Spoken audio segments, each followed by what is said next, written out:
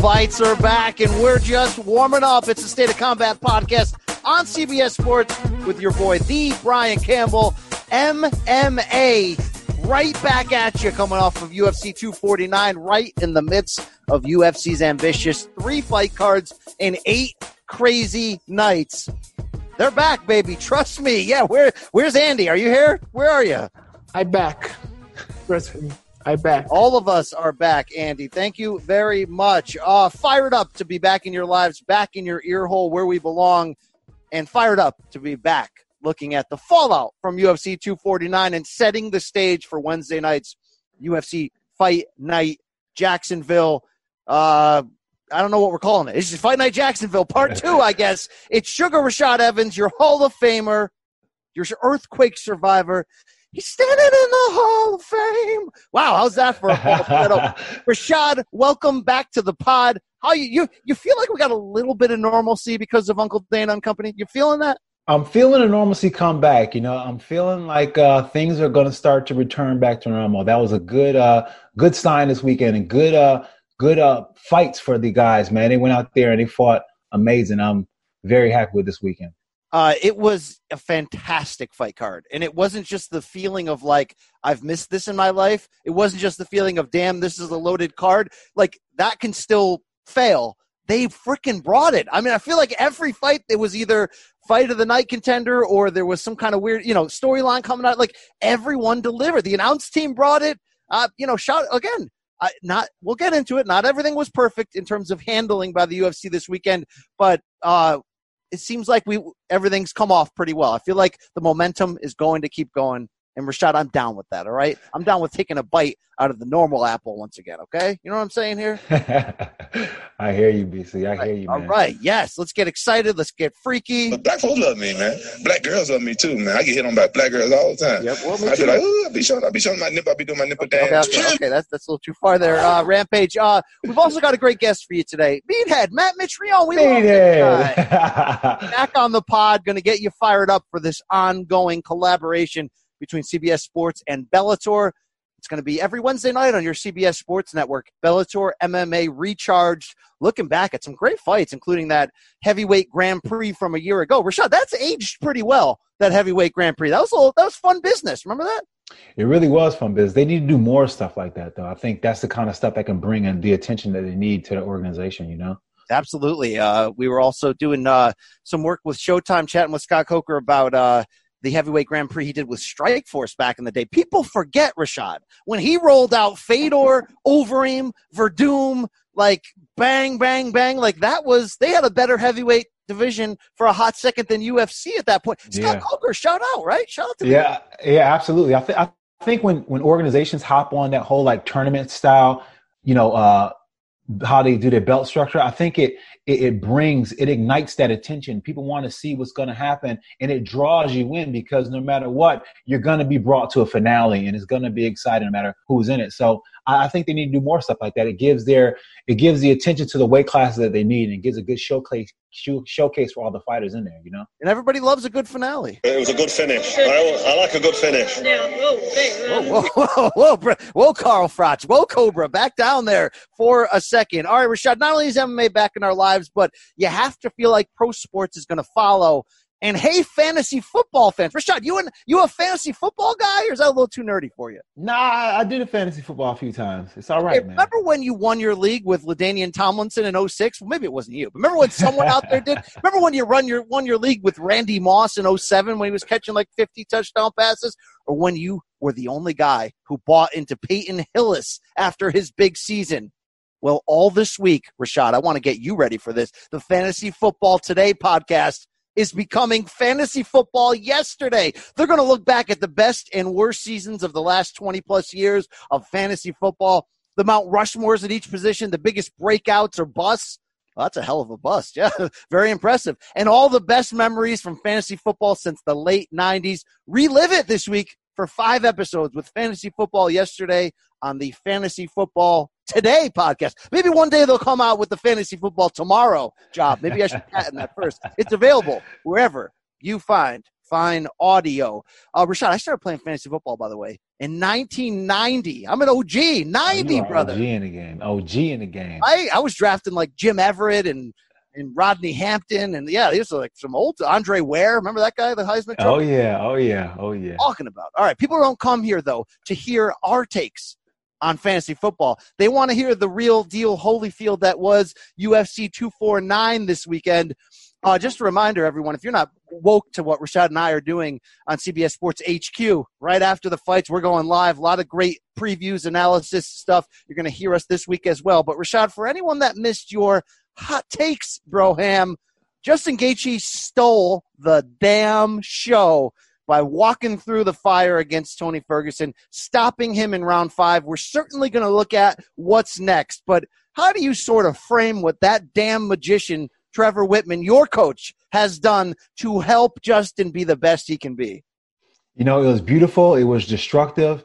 It was a good game plan, and it was headed by those leg kicks. Those heavy leg kicks really was the thing that helped Justin Gaethje land those powerful shots and get to those angles, because it ruined Tony's motion. Tony's a good fighter who likes to move and works really good at moving forward. But when Justin Gaethje chopped those legs down, it pretty much destroyed him in every single asset, because he couldn't move no more. He couldn't stand and plant and strike no more. And even when he was trying to initiate his grappling exchanges, he no longer had an explosion. So just with destroying that leg, and Justin Gaethje can kick super hard, he was able to just solidify the fight. And then at that point, he was able to get to the angles and land these powerful shots. And hats off to Tony Ferguson being able to take the kind of punishment. Oh my God. It was a sickening level of I'm gonna risk it all. Like, I'm gonna pour the damn jug out, Rashad. Like that. Like, we got to put that in a time capsule. That was maybe the most manly, for better or for worse. That was the most man we've ever seen in one octagon.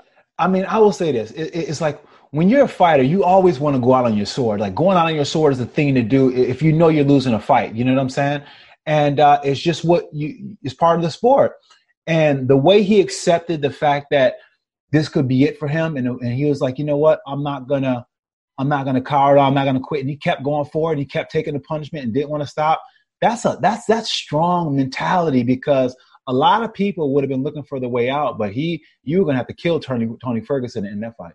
And that's why, even if you're going to play the card of, well, Tony Ferguson shouldn't have made weight 2 weeks ago, or Tony Ferguson was preparing for Khabib for 6 months and then he had to switch gears. And I'm not saying some of that stuff didn't factor in, just like it's an unprecedented time with the COVID, not knowing where the fight was going to be. All that matters. But yet at the same time, I'm not using any of that as a crutch to take away what Justin Gaethje did, because I really feel like, Rashad, although you can maybe criticize why didn't Ferguson go to the ground more, why not this or that, I feel like Gaethje got the best version of 36-year-old Tony Ferguson that you're going to get. I mean, he buckled and dropped him with an uppercut to end round 2, and that uppercut from Ferguson would have finished anybody. And the fact that Gaethje was able to not only recover, but stay poised within the violent structure of what he does well. This may be the best performance in terms of saying, look, he's still swinging for the fences every time, but he never got reckless. He never got gassed out. He was able to somehow take this extremely heavy, violent attack and almost make it technical. Rashad, you can't do that. That's like, you can't have a freak and bring her home to mom if they don't go together like that, right? You know what I'm saying? It was very oxymoronic, his fighting style, and especially the way after the fight, there wasn't that any visible damage. He wasn't damaged as much, even though he did take some pretty good shots, and the uppercut you indicated sent him to the ground, but there wasn't that beating on his face or on his body. You can see it was definitely a landslide on his side. And, for me, though, I think that with Tony Ferguson, and I thought this at the time, when Tony Ferguson made a couple weeks ago, I thought it was a great thing as far as a mentality standpoint and being able to make sure that he's going to finish the job he started to do. But on the back end of that, when you bring your body to cut weight and you are trying to peak your body for an event, by bringing your body to cut weight, you can actually peak your body too early. And he might have peaked his body too early, not making an excuse for him, but at the end of the day, that may just be the reality of the situation. And when I was breaking down the analysis of the fight, that was one of the things that kept sticking in my mind, the starting and stopping of camps, because I had a camp like that where it's starting and stopped and started and stopped. And I felt as if like I peaked a little bit too early. And then when I actually had to fight, I didn't have the same fire as I thought I would have had a few weeks ago when I was supposed to fight. Yeah, I mean, I'm not going to say none of that counted, but I'm going to say that Tony somehow broke through that. And I felt like, I mean, like, look, again, we can't go any further without saying Tony Ferguson ate like 30 knockout shots, like the kind of shots that people just fall. And he never went down, or he went down to his knee for a second. And yet, so it's like, even if all that is true and he compromised himself in certain areas, he fought hard enough that it was as if, like, you can't lean on that. It's as if like you got to give Justin Gaethje his credit. And, and I don't want to overflow Coach Whitman here, but like, he took Rose Namajunas, one of my favorite fighters ever. Love her skill set, her demeanor, her style, and helped her figure out the very best she could be. I know she got dropped on her head against Jessica Andrade, but Rashad, that round one was like perfection of who she could be as a boxer from the outside, all that great stuff. What he's doing with Justin Gaethje right now, it's incredible. Shout out to Coach. I mean, it really is. And, when I got knocked out by Machida, for me to get my confidence back and to get my winning ways back, I went to Trevor Whitman. And Trevor Whitman, he broke down my whole skills and built them back up in a way that made it so that I understood, the angles that I needed to be on and what was my fighting game, my fighting style. And I really, really flourish underneath Coach Whitman because of his coaching style and the fact that he's able to make you a teacher by his teaching style. The way he educates you, it makes you so you're able to correct yourself when he's not around. He really makes it a cerebral game, and he makes you a better fighter. And I see the same thing with Justin Gaethje. I was talking to Justin Gaethje weeks and weeks before this, and he was talking to me about the angles that he was getting on. He was showing me some examples and some traps, how Trevor showed him how to set. And it's just like, that's that perfect mindset that you get from a coach like Trevor Whitman that's been in the game for a long time. Shout out to Justin Gaethje. I took the L publicly a few times and said, look, I didn't think it was possible that he could be this good, meaning that he could like figure out how to be a little bit more poised and technical without losing who he was. And he figured it out. Now his ceiling is huge from the idea of, I can't count him out against Khabib. This is a super fight. I mean, this is going to be a bad-ass fight if and when they make this. The last thing I want to say about Tony, though, before moving to what's next, is the lament here.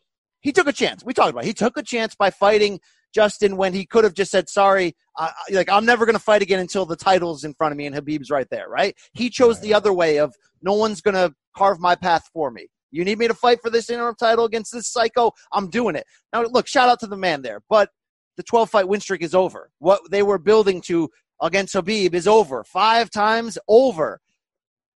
Should we mourn that this may end up going down as like, it's very few times in UFC history, credit to the organization, that we don't get the fights we want or deserve, right? The short list is so short that you're like, okay, Randy Couture and Fedor, but only because Fedor's team drove up the price and were hard to deal with.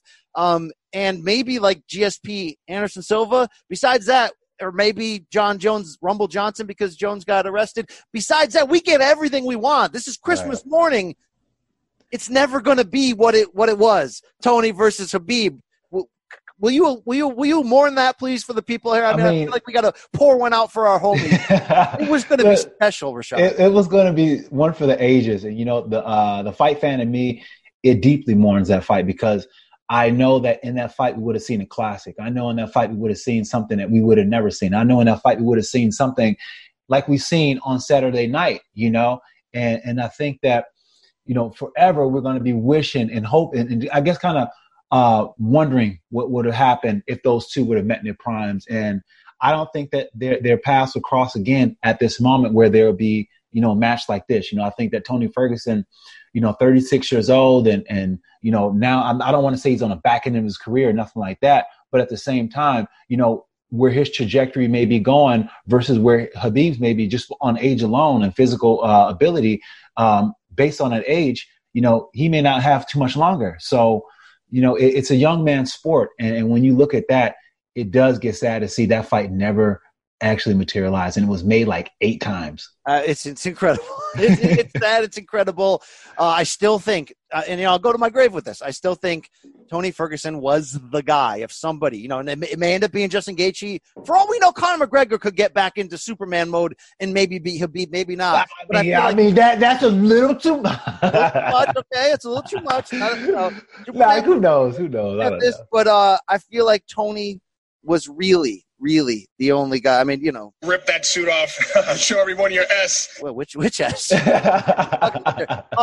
What I'm saying is Tony, I thought, was the only guy. But stuff happens, and now we probably, or at least we should, have Justin Gaethje against Habib Nurmagomedov. Shout out to your guy Ali Abdelaziz, because he was the real MVP on Saturday night between Justin, Habib, and all that. He's got everybody in house as well as yourself. But Habib's doing Ramadan through May 23rd. He said he'd probably be back in August. Justin just did 5 rounds of hell. I know he wasn't too banged up, but I mean, come on. He went 5 rounds with Tony Ferguson. He's not coming back next month. Right. So that has to be next. It should be next. I think it's the most responsible thing for it to be next. Damn right it should be next. But when you have Conor McGregor in the bullpen, all bets are off, and you know this man, okay? I know. I know that when we're going to talk Conor, and I know that when you're talking Conor, like he average in his big fights, he averages between $7 and $11 million live gate. So if you're UFC, you do have to ask yourself, like, is it worth doing empty arena, or maybe wait in 6 months? They got that problem to figure out. But Conor jumped the gun yesterday with a barrage of tweets in which Rashad, he ripping everybody. Like, if you ever came across him, he's calling you out. He said he would butcher Justin Gaethje. He went on to restart up the Habib fight, which led to Habib coming back at him. He's killing Dustin Poirier. I mean, he's just killing people. But what's interesting is, Ali was trying to have his cake and eat it too. He was trying to get Conor to want to go to Justin Gaethje, thinking that Justin was going to be on the outside looking in, and then the winner fight Habib. Now suddenly Conor's going, I'll fight Justin and I'll butcher him, and then the winner gets Habib. How do you gauge what Conor's trying to do publicly? I mean, for all we know, he could have had a couple shots deep of proper 12 and just been talking shit. But, how do you gauge what just happened in the last 24 hours? I mean, listen, Conor is a genius when it comes to marketing himself and making sure the conversation never leaves him. And that's what this is about. He doesn't want the conversation to leave him. He wants to grab onto that moment of Justin Gaethje and be like, hey, listen, throw his name in the hat. And truthfully speaking, that's a smart move by him. He should be trying to throw his name in the hat. But from speaking to Ali, his manager, Ali's like, listen, we offered Conor that fight before he took the fight with Donald. But he wanted, as Ali said, he wanted the easier fight. Look, honestly, it was. It's the closest thing to a tune-up fight for him. It was. Yeah, it was an easier fight. And then now that Justin Gaethje has momentum and had a great fight, now he wants to fight him. And Ali is just like, sit down, because when it was your turn to be this guy, you didn't want to be that guy. So I get that respect, but I also get Conor trying to make it so that, hey, my name never leaves your mouth. You know what I'm saying? Always on your mind. Conor always in play here. I will say that, so it should be Justin. I hope it will be Justin. I think it will be Justin. But you do have to understand that, Dana White was on the CBS Sports HQ and on this podcast last week, and I asked him, a lot of people talking about Endeavor and money, and that's why you're pushing to come back. And, he shot it down. He said, those people are idiots. They have no idea. Look, honestly, I think there's some element there of realness. So with that, at any point, they may decide to cash in that lottery ticket. They may go, you know what? Habib Conor 2 is going to break every record possible. Why are we waiting around? So you have to understand that is in play. That is that. I mean, and especially this, you take you were talking about what he does at a live gate. Now imagine those people that are that feverish for him at home now. Now they're going to buy it up, and that's going to be huge numbers. That's going to be like the kind of pay-per-view numbers that they used to get back in the day before they started giving away a lot of free shows, Glad you brought that up, because there was a lot. I was on a bunch of radio shows heading into last week, and, the debate was, what do you think this pay-per-view is going to do? Only game in town, loaded card. And I was like, look, I don't think it's going to do incredible. I think it'll do solid. And the reason was because, look, in boxing or MMA, in pay-per-view history, people buy stars. That's why in boxing, there's no good fights under the main event. Why? Because there's no reason to in their mind. You only buy it because of Floyd or Oscar or Manny or Floyd and Oscar against each other or Manny. You know what I mean? Like, that's how that game works. It is true like that in UFC. Loaded cards don't necessarily mean you're getting another 500,000 pay-per-view buys. So I had questions. The early numbers that have been put out, did you see those? No, I haven't seen them yet. 700,000 pay-per-view buys.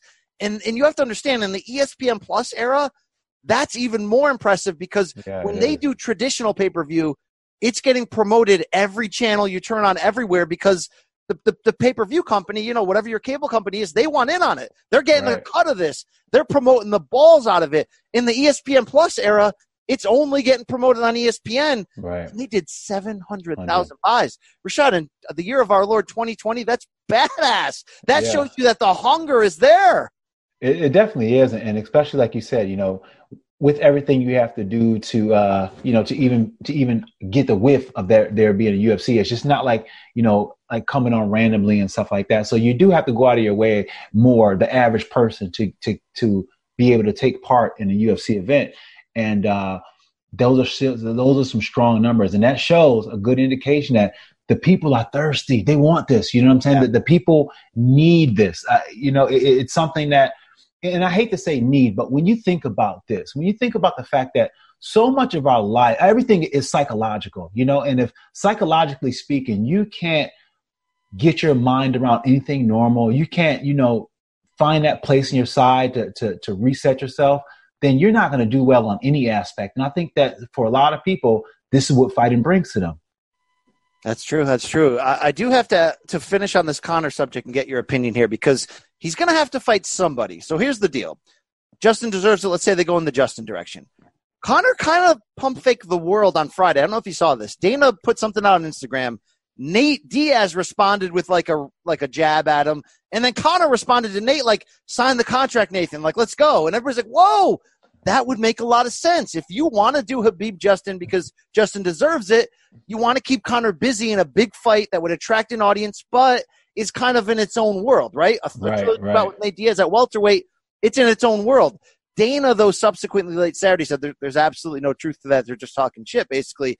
What do you do with Conor McGregor right now? Because there was a day last week we thought maybe he gets Jorge Masvidal, but again, I'm going to put out there, while that is a monster night at the box office for UFC, right? Masvidal could hurt him bad. So you do have to be careful. Like, ideally, if Justin gets Khabib next, then you best believe UFC wants Conor to fight the winner. Like, you bet your ass they want Conor to fight the winner. So what do you do with Conor in the meantime, Rashad? Get your Dana White hat on and tell me. I think you just got to, like, hold Conor down a little bit and just kind of, you know, get him to relax a little bit. I think that if you put him in positions where he wants to be right now, I don't think it's going to get him where he wants to be right now, if that makes any sense. You know what I'm saying? I think if he wants to fight with Justin Gaethje, I don't think he's going to make it to the fight with Khabib. And you know what I'm saying? So I think that you have to harness him a little bit and just kind of understand that, you know, a lot of these matchups may be a big risk for him if he wants that big pay-per-view. And taking a fight with Diaz, that's a fun fight, but that may be another fight that takes him further away from the idea that he should be even in the conversation with a Justin or a Khabib, you know? So I think that what you need to do is, I think you just need to just keep Conor at bay right now, keep him training, keep him, you know, on the straight and narrow, and just, because unless you feed him somebody who is going to be something that he can actually do some work with. You know what I'm saying? Somebody like he can an work Anthony with. Pettis? How about that? Like an Anthony Pettis who just beat Cowboy? Like an Anthony Pettis, somebody who's going to get some attention, somebody who's going to go in there and give a good effort, somebody who's going to, you know, fight, but, you know, not beat him. That's a fair point. And I know, look, there's people that are listening to this, Rashad, that don't think about, don't care about, or don't like the business aspect. They're like, what are you guys talking about? Why are you going to protect Conor? Well, dude, like, you got to be you got to understand how the game works. It's an entertainment business. UFC would protect Conor. Hell yeah, they would. You got to understand, when he fights Khabib a second time, it's going to, like, they'll make enough money for 3 years worth. I mean, seriously, like, that's how the business works. You build toward the super fight. So you can't, there's only so much risk you can do. But, wow, business is blooming here. Let's get your take. a couple days later now on that co-main event, Henry Cejudo stops Dominic Cruz. Yes, somewhat questionable stoppage there, but it felt like it was going in that direction. Cejudo retires. Rashad, you and I both in the immediate aftermath were like, I don't think he's retiring there. This seems like a power play. I gave you the take that I think it's not just I want to get paid more. I think he's smarter in him and Ali than we even realize. It's like, I'm going to give you back the bantamweight belt so I have no obligation to fight Peter Yan, Sanhagen, all those guys, and Aljamain in a row, and I can just sit back and take whatever small weight super fight I can find, including maybe Alexander Volkanovski for a third championship. I think that's the reality. And then when Cejudo goes in that press conference and is like, quote, Dana knows the number that will bring me back. I don't think, what? Come on now, right? Right. Come on now. No, he's not going anywhere. And listen, Henry Cejudo, it seems as if even though he has tons of accomplishments and he could walk away with this just on a basis that he's accomplished so much in so many different sports, but there's something different about this sport that with his accomplishments, it's like he's finding himself on another level. You kind of see Henry Cejudo growing up in front of your eyes. You know what I'm saying? Like, you've seen, he's got a girl now and all those things, and you can kind of see his mentality changing, and he's finding himself. He's finding his trash talking and all that thing. So those are things that, that he's finding in himself, and you just don't give that away. You just don't like, all right, I'm done. I'm going to let that go. No, you built something there. You're just not going to let that go. So I think that goes to say, his whole call that I'm going to retire, I think that was just a strategy to be like, I need to get more money. He wants to be making some serious money for his accolades and everything like that. And I think, he is worth the money, but he's doing what he needs to do to make himself exciting and make himself something that people want to talk about, and doing things like saying things, I'm going to retire and things like that. Those are things that make people like, oh my gosh, what's going on with Henry? What's going on with Henry? And keep his name in a lot of people's mouths. All right, I got a couple quick follow-ups here. One, I'll ask you a hard question here. He has a lot of value to UFC because that Mexican-American fan base, which has carried boxing forever, UFC's never really been able to hit that thing hard, right? Cain Velasquez was great, but wasn't the guy for that. Shout out to Brown Pride. They haven't been able to find that person. He's that person. He could be that person. But there are some people who, so that's him saying, look, I know my value. I know what I could be. I want super fights all the time. I want big time money. Do that for me. In a lot of ways, again, that's the one way he pulled leverage on UFC, which is basically saying, I already won your title. It has no meaning to me now. Take it back. I support his gamemanship there. But do you think there's any talk about this? He had to get popular. He had to become like a weirdo cringe guy. And look, it's a shtick. It worked. We talk about him. It worked. But is that the true essence of where his marketing could have gone as a American Olympic gold medalist with a Latino background who in real life is like a baby face. In real life, he's a great dude who didn't cut corners and did everything right.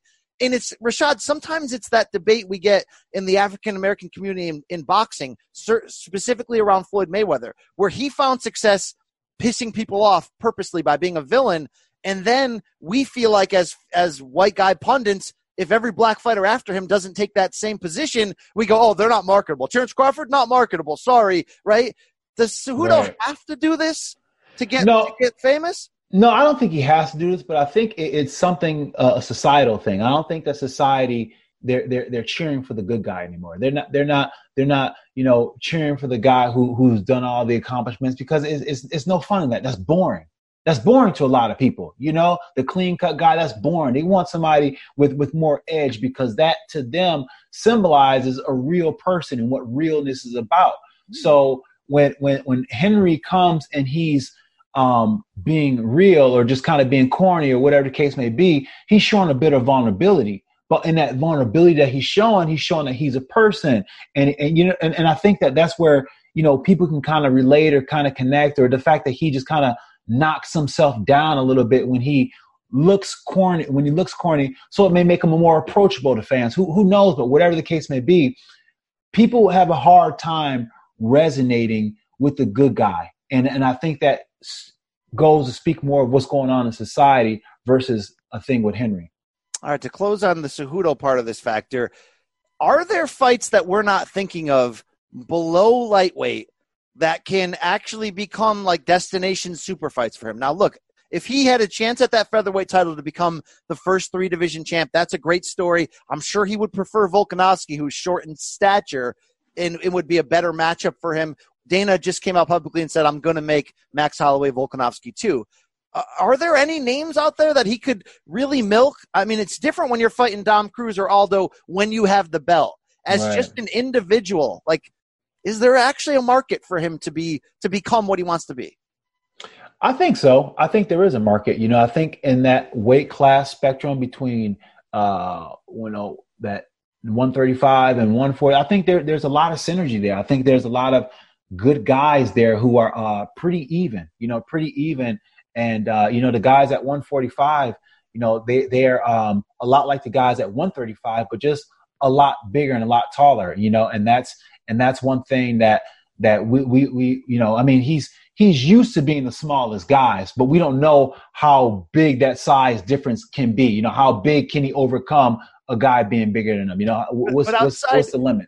But outside of chasing a title, are there actually enough older established names that people would care about? Like if he's trying to fight Frankie Edgar, would people care? If he's trying to fight Uriah Faber, would people care? They wouldn't care. They wouldn't care, to be honest. No. It's interesting. Some people are, these are casuals. Casual people are like, well, why can't he just meet Conor McGregor at a catchweight? Come on, people, get out of that. I want to hit one thing on Dominic Cruz, who I felt like, shout out to Dominic Cruz, 3.5, 4 years removed from the game. He came in very game.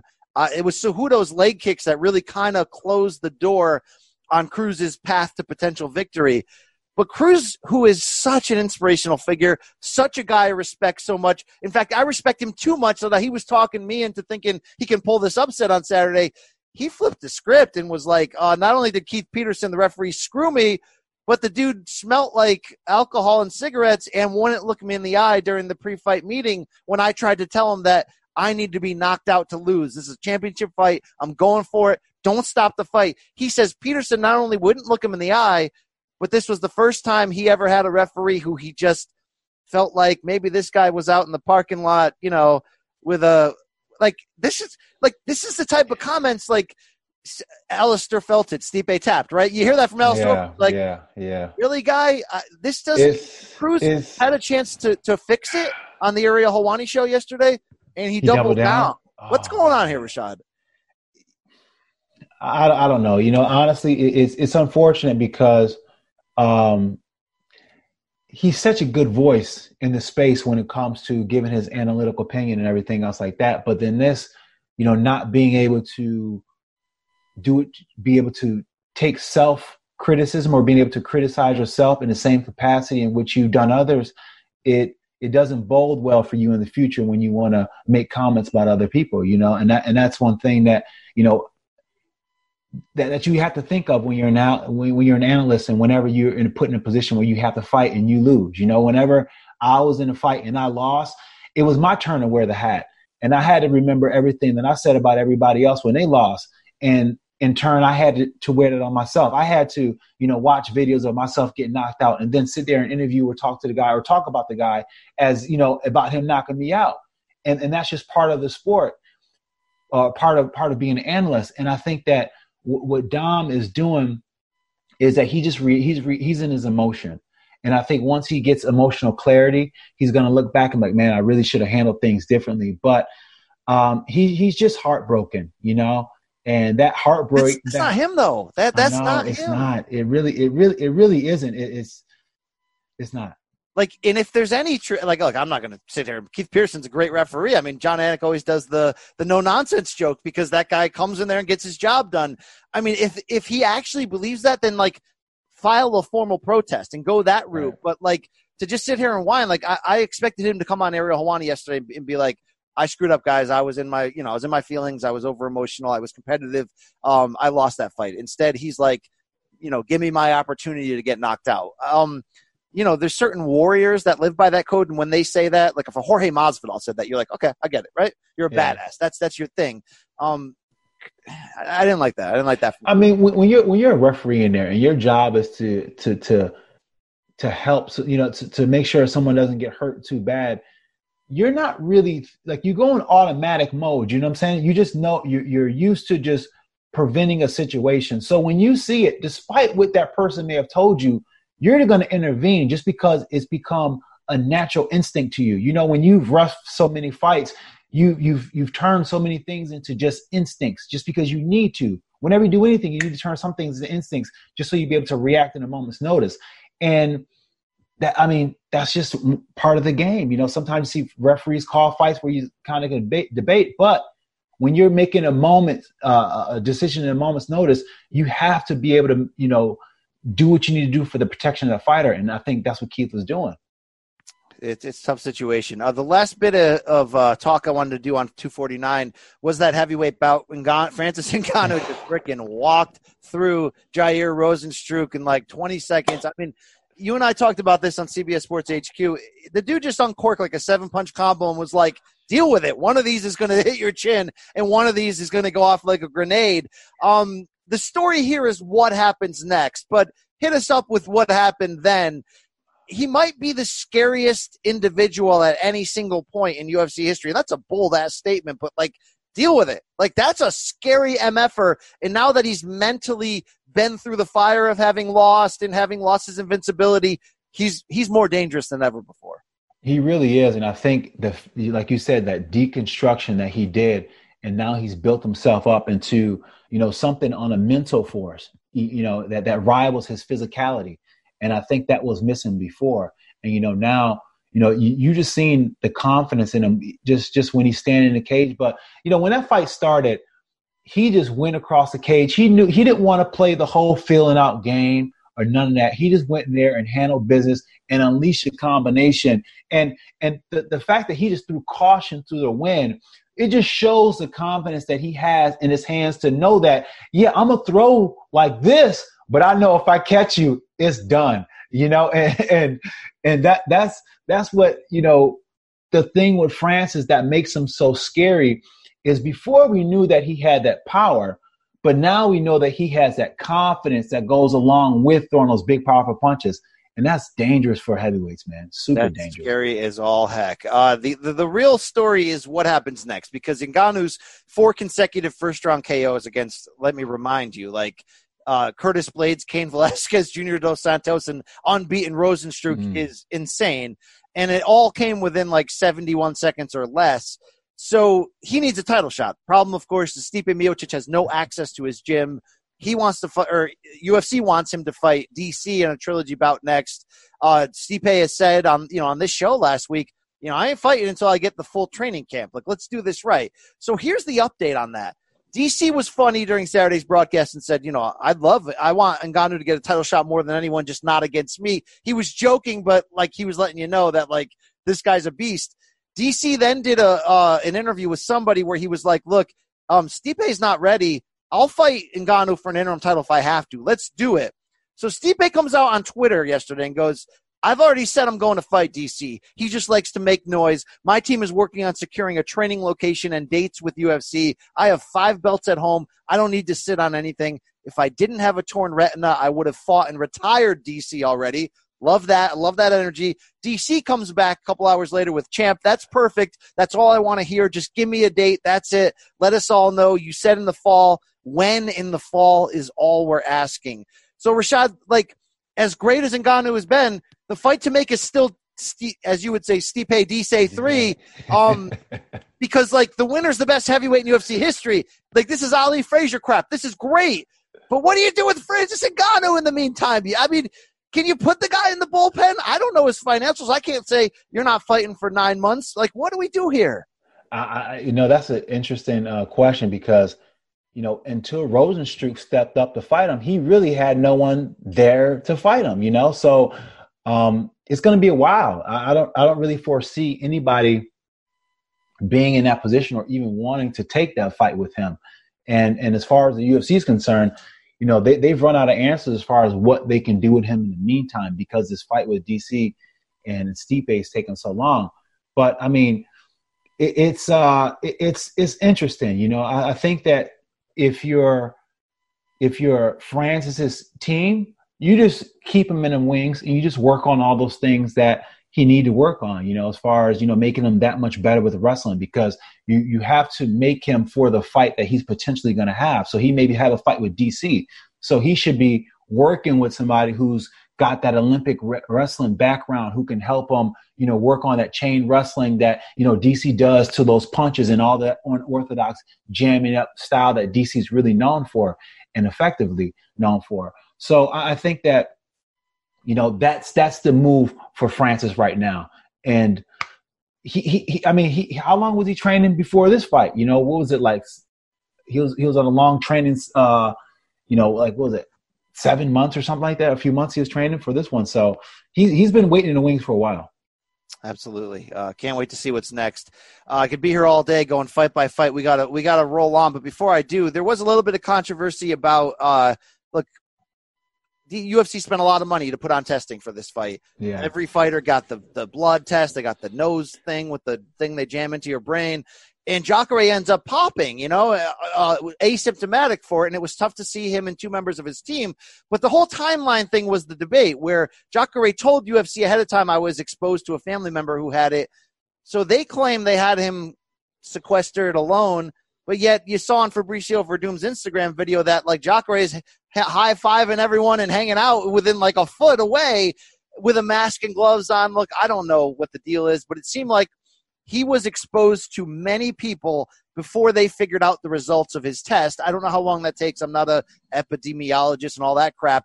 But UFC afterwards came out and said, everything was fine. He was, immobilized by himself. Well, he wasn't. We saw it on the video. So if nothing bad comes out of this, they certainly learned a lesson on how to do it even better. Ariel Helwani reported that they sent out a email to all the fighters, said, look, if you've been around even anyone with a sniff of this, let us know now before you drive or fly this way, which is smart. But were you okay with the way that whole thing was handled? Because it looks like in the UFC official statement, they were a little bit off. And again, I'm not here to I'm not one of these media members that's trying to make the fights not happen. I want the fights. This is I want it. I do want everybody to be safe, though. You think they kind of dodged a bullet here with Jacare? I think they did a really good job with Jacare as far as, the way they handled the fight and everything like that. Because, listen, this whole thing is new. And this is the first sport back to business after that whole thing. So there's going to be some hiccups in a way. And no matter what organization, there would have been some unforeseen things that happen just because it's new. So I think despite all of that, I think the UFC, they did a really good job of handling that situation. And, that is something that a lot of fighters are going to have to think about, when they are signing these contracts for these camps. Do I have to go away to be in camp so that way I'm isolated and I'm not around anybody who can get me sick, not being around family members and things like that.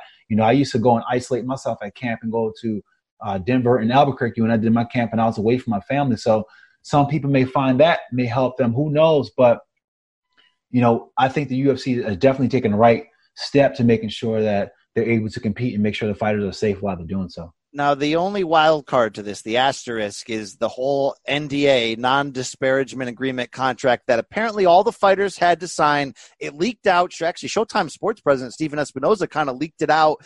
Kevin Iole got a copy of it. He called up Dana. Dana said, this is normal. It's in every contract. It just says, if you lie about us, we could take away your purse and your bonuses. But if you put out, criticism of us, that's fair. That's your opinion. Everything's okay. Well, people who have legal backgrounds actually researched the contract and were like, that's not what it says, Dana. It says basically if you say anything bad about them at all, they can come and take your money. Now, I want your take in a second. My take is, to me, that's way too far. But look, it's an employer and employee relationship. I've worked for different corporate companies, and there's certain things you can and can't say publicly when you're working for them. That's their issue. My issue is a little deeper with the fact that the media was forced to sign this upon entering. I think it's one thing to sign a paper that as a media member or fighter or trainer that says, if I catch COVID while I'm there, I'm not going to sue you. I'm taking a chance being there. I agree with that 100%. Right. We're in uncertain, wild times. UFC should not be bound to that. But if you're having a media member sign something that says, I can't say something or I face this, that's like communism to me. Where do you stand? Because you're both an ex-fighter and a journalist now part of this media game. Is that copacetic to you? This is like this ain't good. This ain't good to me. It smells funny, Rashad. I think journalism has to be kept as journalism. I don't think you can restrain journalism in that respect, because when you do that, it loses its point. You know what I'm saying? It's just not journalism anymore. So I think that I don't think that they should be doing that, but I think that people should be responsible and held accountable for what they do right. I think that if somebody does put out something hellacious and not true, then they should have to be held accountable for that. But at the same time, being told what the right is never a good recipe for freedom. Yeah, and what about the fighter aspect? Are you okay with that from a fighter standpoint? For a fighter standpoint, because of the conditions and because they're trying to pull this off when, truthfully speaking, they can make it so that we're all sitting at home or, not doing anything, then I can understand that, because they're trying to do something and they're taking a huge risk legally wise by doing so. So they have to protect themselves on a legal basis, because if they don't do that, then they can find the UFC organization being taken by whoever, you know what I'm saying? So I do understand that. And I think that the fighters should do that if they want to fight. And look, I understand that, like, even in the concept of journalism, things have changed. When you have TV networks that have stakes in the game, ESPN has a stake in a UFC succeeding. Right. So there's a reason why all those great ESPN journalists haven't been criticizing Dana the last 4 months, when he was in a mode where you could actively criticize him. You remember this? I've had a great run, right?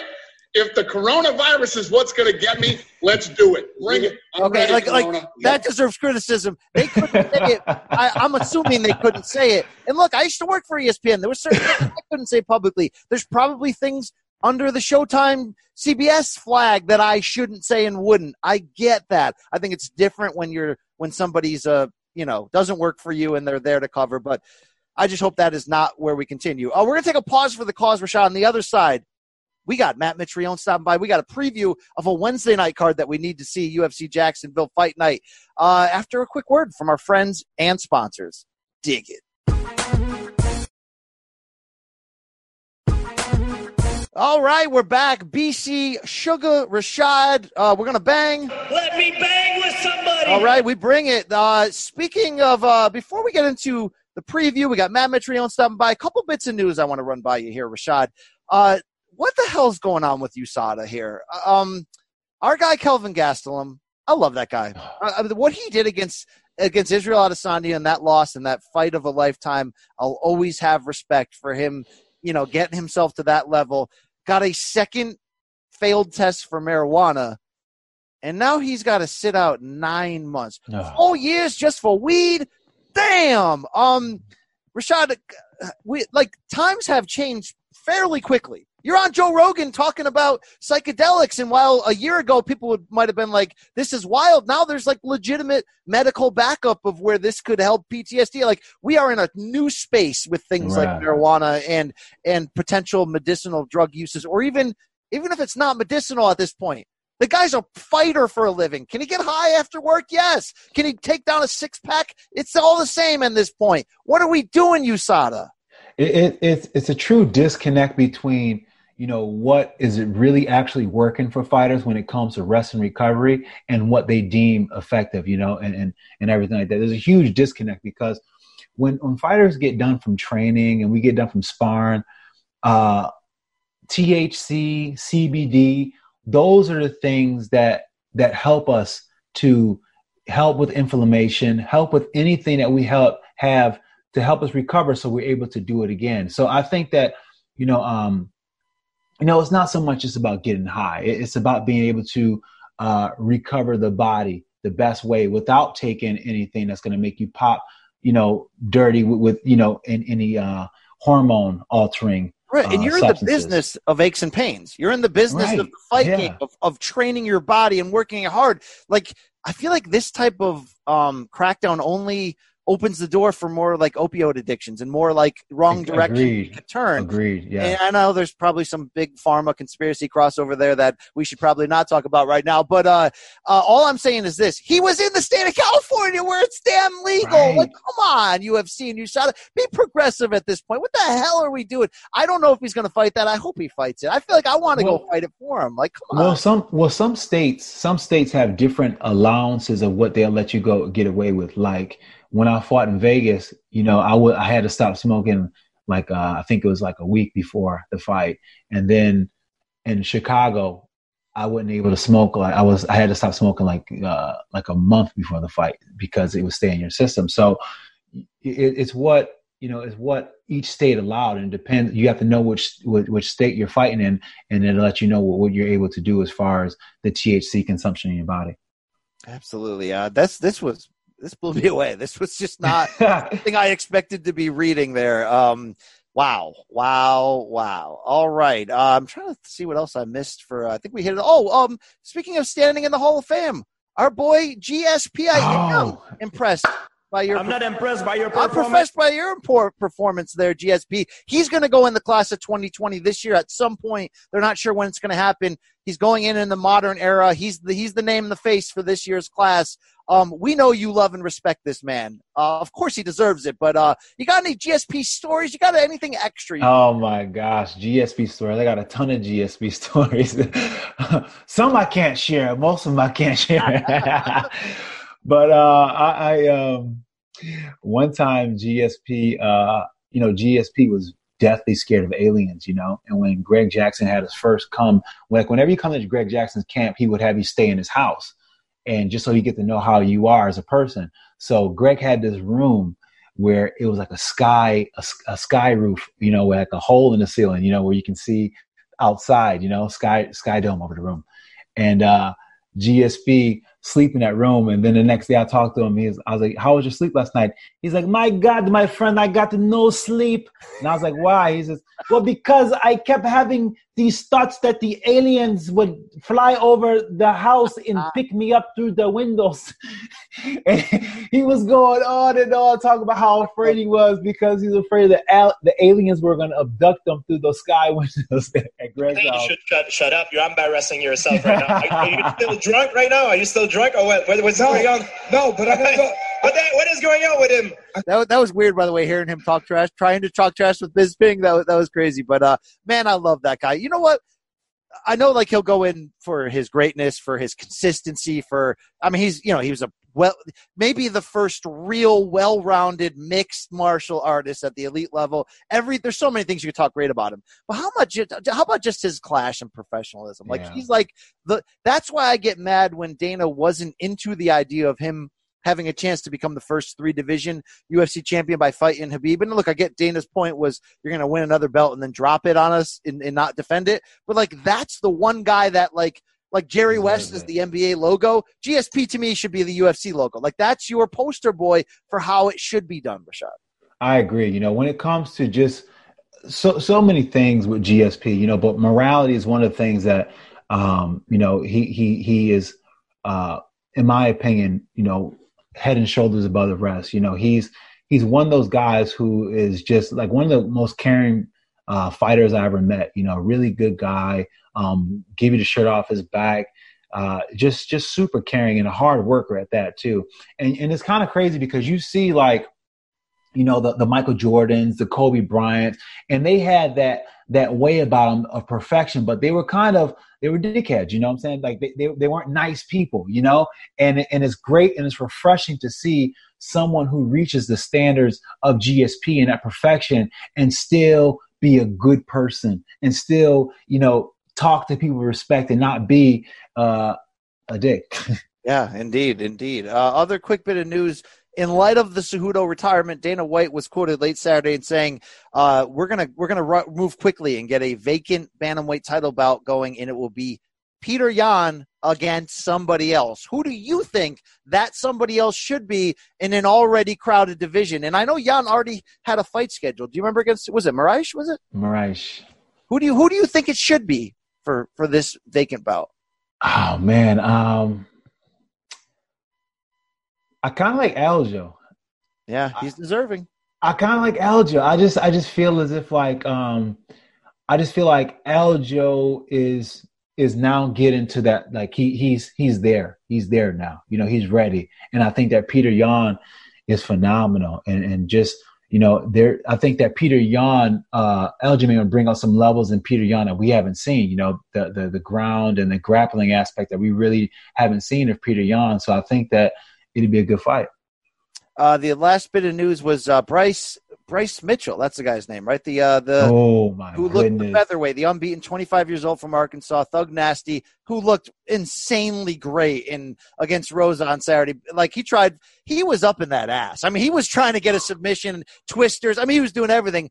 But afterwards, he made headlines by saying, I want to get the coronavirus, like somebody inject me so that my body can become immune to it. Rashad, I know you don't have that degree yet in epidemiology, but is this guy talking sense, or what's going on here? I don't know. I don't even know, man. You know, that I don't know. That's one to unpack there. You know, I think I don't know. Yeah. Shout out though to Mitchell. He did have a hell of a performance there. All right, we're going to throw it to Matt Mitrione. He's going to tell us about this collaboration between Bellator and CBS Sports. He's going to relive his journey in that Grand Prix last year. He's also going to talk a lot of trash about how much he hates that, quote, fat vagrant Roy Nelson. So get ready for this coming at you right now. It's Matt Mitrione. Enjoy.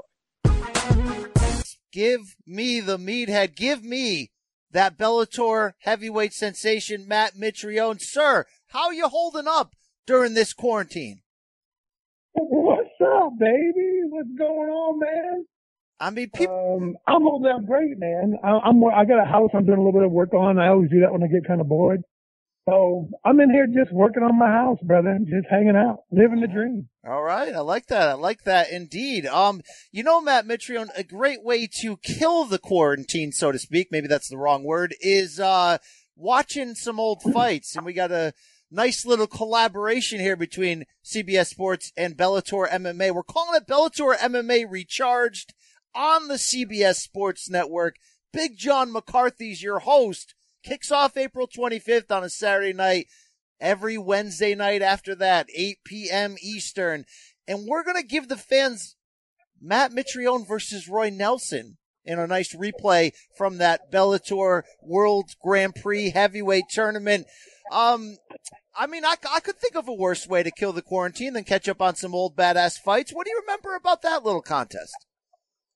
You know, what I remember most is that I got to kick the shit out of that bloated vagrant, and it felt so good to punch and kick him in his face, and his legs, it was such a lovely experience. I'm not a big fan of Roy Nelson at all. So literally causing him damage felt actually pretty nice, actually all around. Well, that, of course, it was nice. And then on top of that, to beat him, it felt even better. Absolutely. That was a rematch of a rivalry that went back to 2012 when he got a win over you in the Ultimate Fighter finale. Then you two traded some trash talk back and forth even after. Are we ever going to see a third fight, or is there no need for that? No need. No, he got his ass kicked pretty thoroughly in this one. I'm not really interested in it. Plus, the bloated vagrant actually cheated to try to beat me, and he still lost. So, in my opinion, he can go straight to hell. I have no time for him. And look, man, if you're going to try to cheat to win, then that's your fault. But if we're actually considered friends before that, and then you cheat in the middle of the fight against a friend, then you're just a douchebag, in my opinion. So, I'm glad I got to whoop that bloated piece of trash, and I'm glad he lost. That's pretty much how I feel. That's the thing. People don't realize Matt Mitrione's one of the best quotes in all of MMA, right? I mean, come on, just slinging it and bringing it here. Matt, we've seen a lot of crazy reactions to this odd time off. Some people think we should be fighting tomorrow. Other people think, man, you shouldn't leave the house for another 18 months. From your standpoint, when you see Dana White, for example, trying to put an island together to make fights happen, are you okay with it from the fighter perspective? Is it time now to get back to regular life? I think that Mr. Coker made the correct decision when he did to cancel what he did, because there were so many questions, so many unknowns. so many variables that were just not under control at all.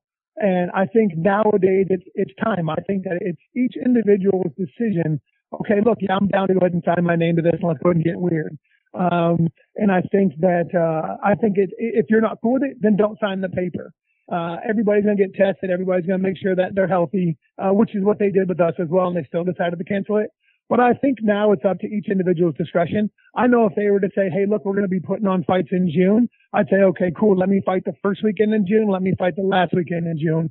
Let's start doing this. I'm ready to work, and I've got being cooped up with your wife and kids, makes you just ready to go out and start getting after it. So I'm ready, buddy. I'm ready to work. Yeah, that is the truth on that sentiment you shared right there. Indeed, I even got manly and bought a chainsaw. I'm cutting crap down outside to try to kill this time. Indeed. In terms of the actual fight island, is that responsible? I mean, honestly, man, I don't see anything wrong with the idea. I don't know if tangibly it can work or logistically if it can work at all, which I think is why it got scuttled the first time. But I think that if it works, cool, man. It's a great opportunity for everybody to get another paycheck. But idea-wise, Dana's a visionary, and he goes after stuff on certain levels, and if he can see it as a viable possibility, he'll do it. I know that Mr. Coker is Scott Coker, our president, Bellator's. He's a realist. He always has fighters in mind. So I think that they probably had a conversation about it and didn't feel like it was really a viable commodity and decided not to pursue it. But Dana is the one that typically takes risks and a little bit more adventurous. Absolutely. You've had a really fun. You got to remember something. You got to remember something that all the paper and notes are coming due for WME, and that's a big bill to have to pay. So if they're not raking in dough, then they're in some trouble. Indeed, I think that is a big part of this this push to make it happen, and I do shout out Scott Coker as you did for paying those fighters that weren't able to fight at that initial card, which was canceled. As far as your career, Matt Mitrione, you're 41 years old, but you got into this game late, coming off of your NFL run. You had a lot of high moments here. I mean, you knocked out Fedor Emelianenko in Madison Square Garden, for crap's sake. Who's next on your list? Where are you at in your career in terms of the challenges you want to face? What goals you still have? What's going on here? Man, I'm fortunate where I really don't care that much. I really want to have the best opportunities. I don't win at all costs because I've lost my fair share, but I compete at all costs. So when they call me up and say, hey, let's go ahead and get down here, if it's worth my time, absolutely, man. Let's go ahead and get down. Let's see what's happening. So name-wise and whatever else, I would love the opportunity to fight Karatanov again. I feel like the first one was a shame what happened. Second one, he beat me fair and square. Granted, I had a mouthpiece issue, whatever else, but there was that dude's game plan that kept him patient, his boxing skill and ability. And that's why he taught me that uppercut, because he saw me get impatient and I rush in and he threw exactly what he should have thrown. I'd love the opportunity to scrap him again, but I doubt that'll happen. But other than that, man, it really kind of, whoever the boss calls up and says, hey, we think this is a good matchup and we think we're going to do it. Cool, man. Let's sign that piece of paper and let's get weird, I like that. Speaking of getting weird, when you made contact and kicked Karatanov in the stick, did you think he could have continued? I'd like to think that I throw some lumber in my left shin. So, hopefully he said that I kicked him in his nuts so hard that he got a hemorrhoid out of it. So, God. I don't know. If somebody kicked me in the nuts so hard I popped a vein out of my butthole, I'd probably not fight either. Wow, indeed. Matt Mitrione, we do a lot of work here with my good friend Sugar Rashad Evans on this podcast, the UFC Hall of Famer. Coach is such a damn good dude, isn't he? Oh, he's the absolute best. And I do remember him being your coach back on season 10, the heavyweight season of The Ultimate Fighter. What do you remember about that time working with Rashad? Man, so I still call him coach. I still call him Coach Shad. He's such a good dude, bro. I really admire him as a human being. He's so much more than a fighter. He's educated. He's casual. He's an educator. He's patient. He's giving with knowledge. I mean, dude, he's such a good dude, and he's been so good to me and my family, and not even just me, but like young bucks in the gym. You know, it's difficult at times when you're experiencing the game, right?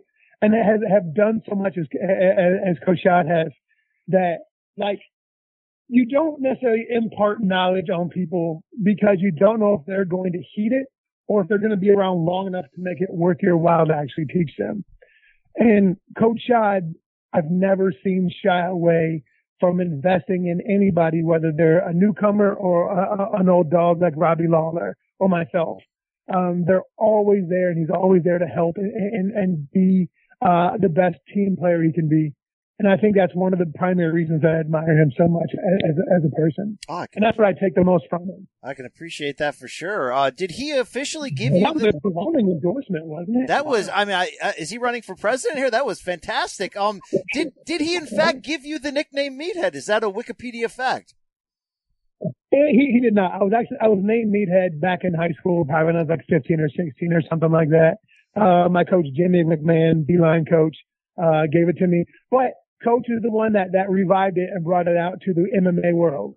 There it is. I like that indeed. I don't think we talk enough, sir, about your football career. You know, whether it be your success in the Big Ten in Purdue or with the New York Giants. What should people know about you, the football player, if they're MMA only and they don't get down on that side?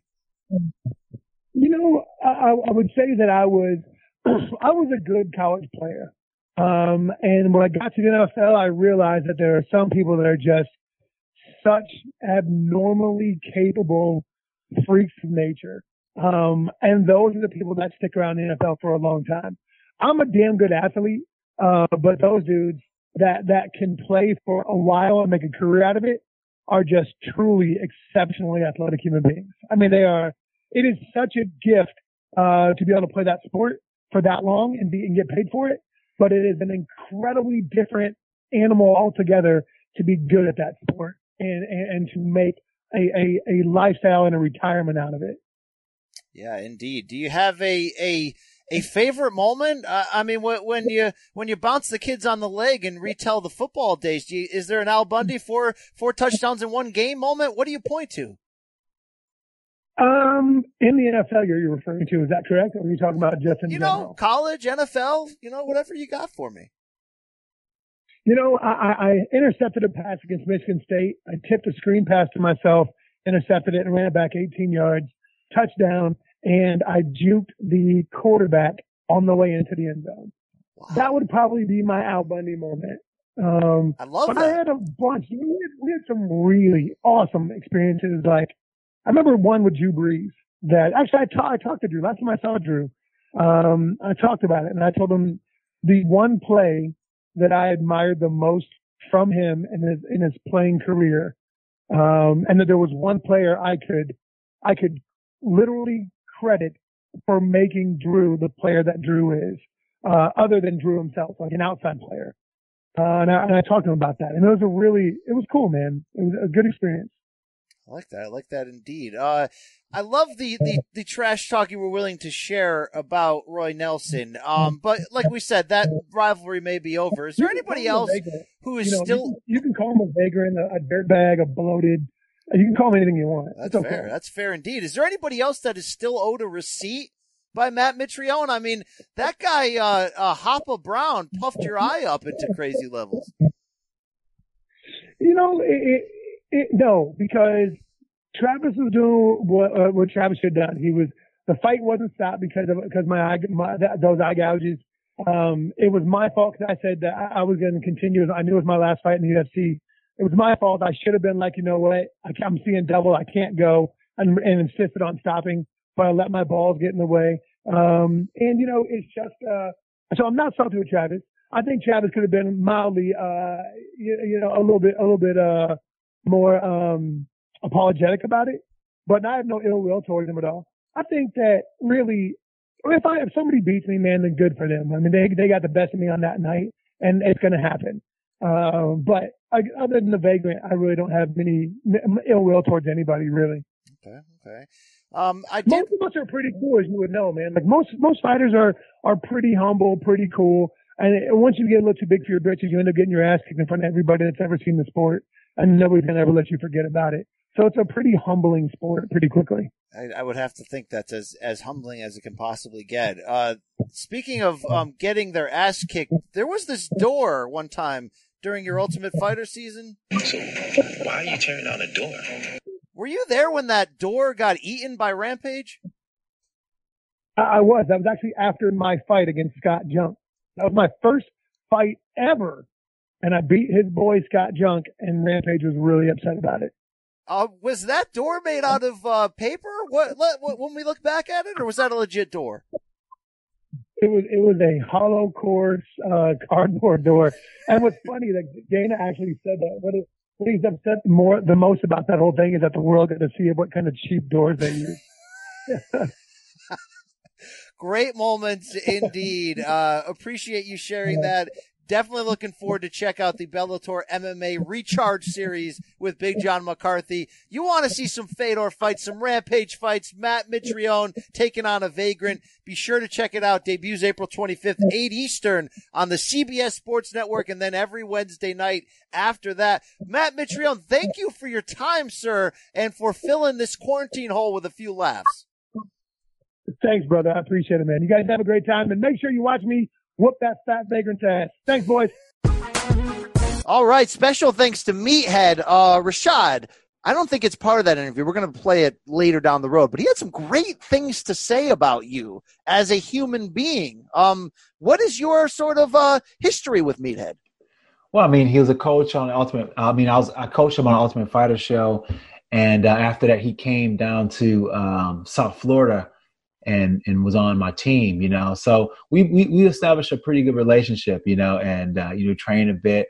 Matt is a good guy, man. He's been a friend of mine for a while, and he's a good dude, man. Really good dude. We're gonna relive his comments and a lot of that when Story Time with Rashad eventually takes us ahead of that big Rampage fight when you did coach on the Ultimate Fighter. So why are you tearing down the door? Yeah, why are you tearing down a door? It was fun getting Matt's breakdown on that. He's like, yeah, that door was paper thin. Let's be honest with it years later. All right. Did anyone save that? I'd buy that off eBay. The door that Rampage broke up. Did you ever think, this is a little bonus question, did you ever think during the filming of that you may have to fight Rampage, like outside of the cage, like in any of that? Every day I went to on set, because our training times overlapped. Like sometimes if he ran his training schedule a little bit later, then it'll overlap on my time. So sometimes we would interact, and whenever we interact, it was always explosive. It got to the point where they pushed his training time so we wouldn't interact at all, because every single time we were going to fight, it got bad. Whew. That was a great season. I mean, people could forget that's the heavyweight season. That was like you have to tune into this crap. Yeah, the Kimbo Slice season. Yeah, the Kimbo enough was to draw you in, but then when you had the Rashad and Rampage stuff going on, I mean, wow. Hate Rashad's nuts out your mouth. Okay, that's fair. Rampage, all right.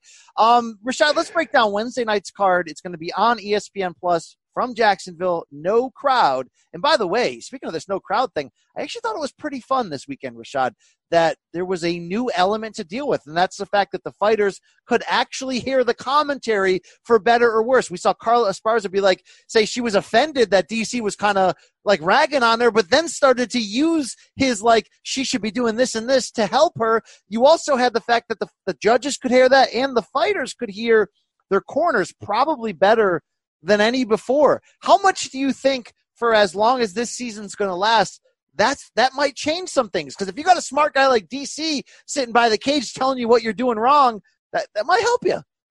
I mean, if you're a smart fighter and you're used and you're able to, use your smarts while you're fighting, then that can help out tremendously. When I was fighting Dan Henderson, he had a move, and I picked it up just by listening to his corner. I had no idea what it was, but this corner said Bisbing, and immediately I knew what he was trying to set up, the inside left kick to the overhand right. And I avoided it the whole fight just because I understood when he said Bisbing. So you can pick up on key words and you can figure it out, and it can't stop. So, yeah, this may be an element that we have never seen before, but maybe one of fighters use. Yeah, it's wild. But this card is headlined, of course, by a really good light heavyweight bout. It's Anthony Smith.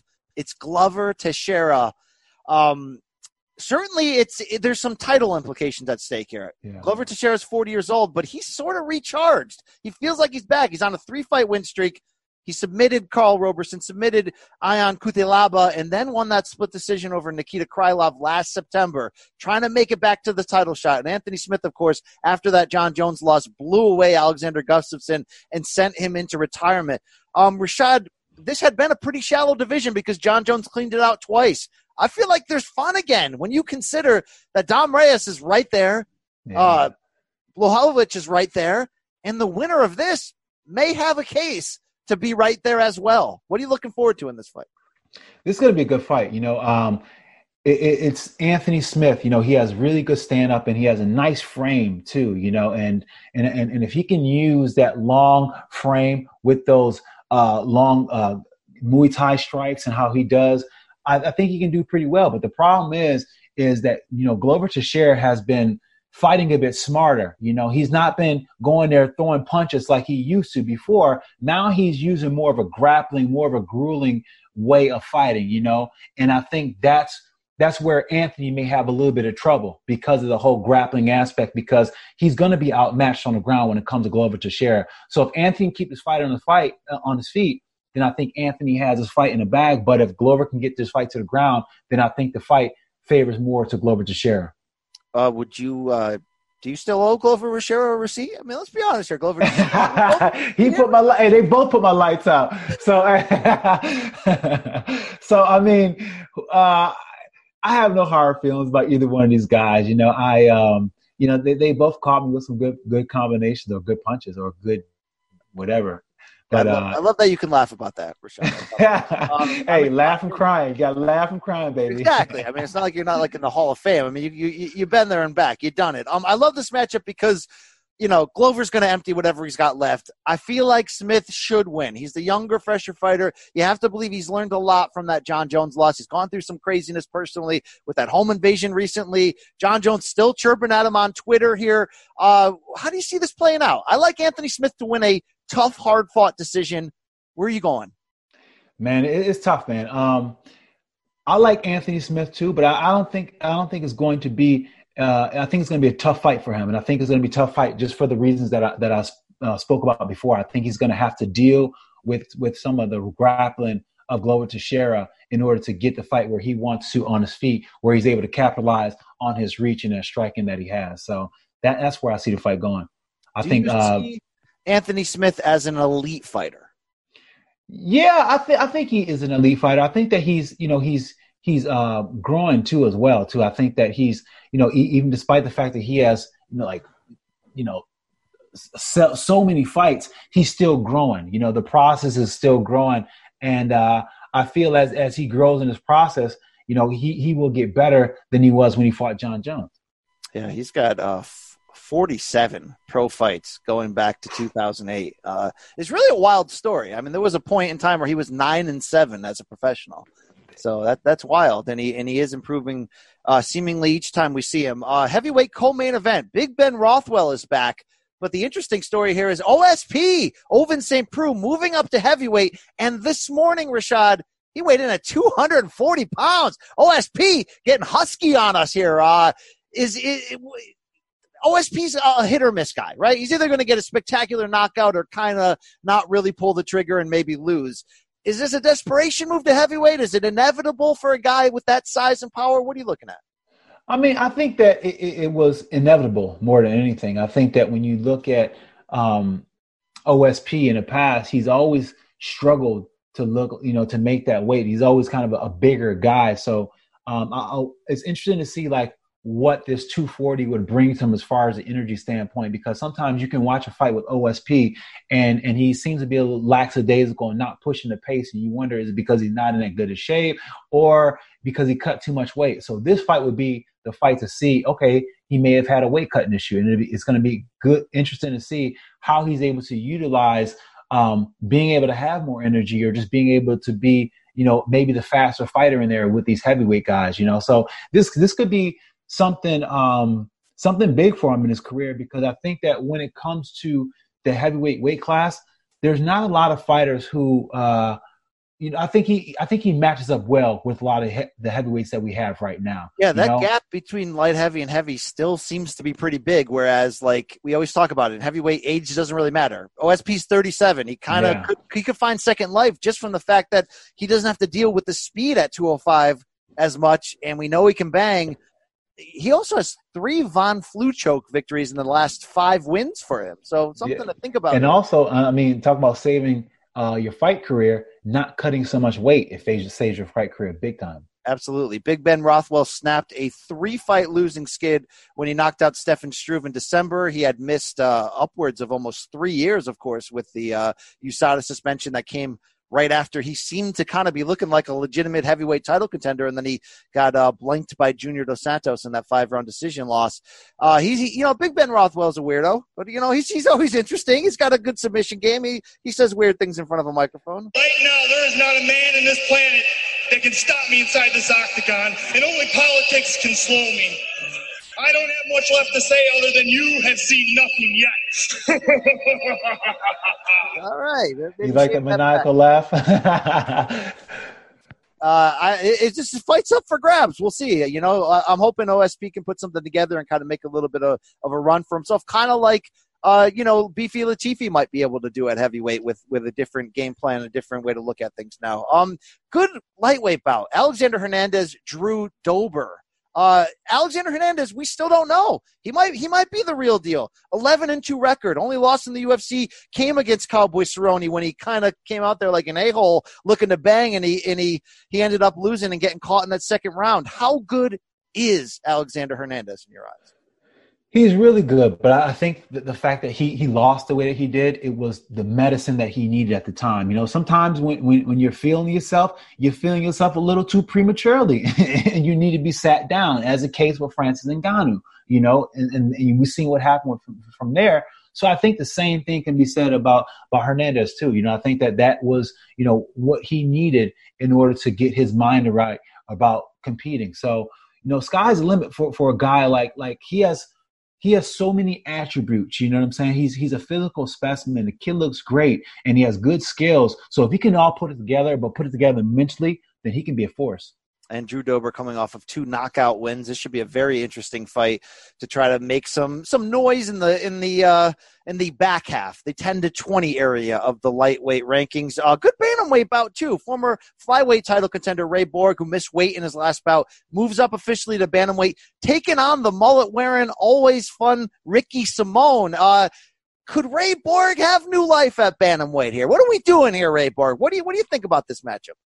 I think it's a good matchup. Ray Borg is so tough, and you see him at 125, and he always had a skeletal look in his eyes, as if like he may have cut too much weight. So it's going to be interesting to see him at 135 and being a bit fuller and being a little bit more in the gas tank as far as not having to cut that weight. So he could actually make an impact at 135 and bantamweight. It'd be interesting to already add to an already stacked division. This could be, it could be a big for that division. Yeah, and Simone needs the win. He's on a 2-fight losing skid, which included Mr. Faber's comeback. The opening bout on this main card, I'm very interested in. Carl Roberson is going to move down from light heavyweight back to middleweight, and he's going to take on Marvin Vettori. And this is a name I feel like we don't talk about enough. The Italian is 26 years old.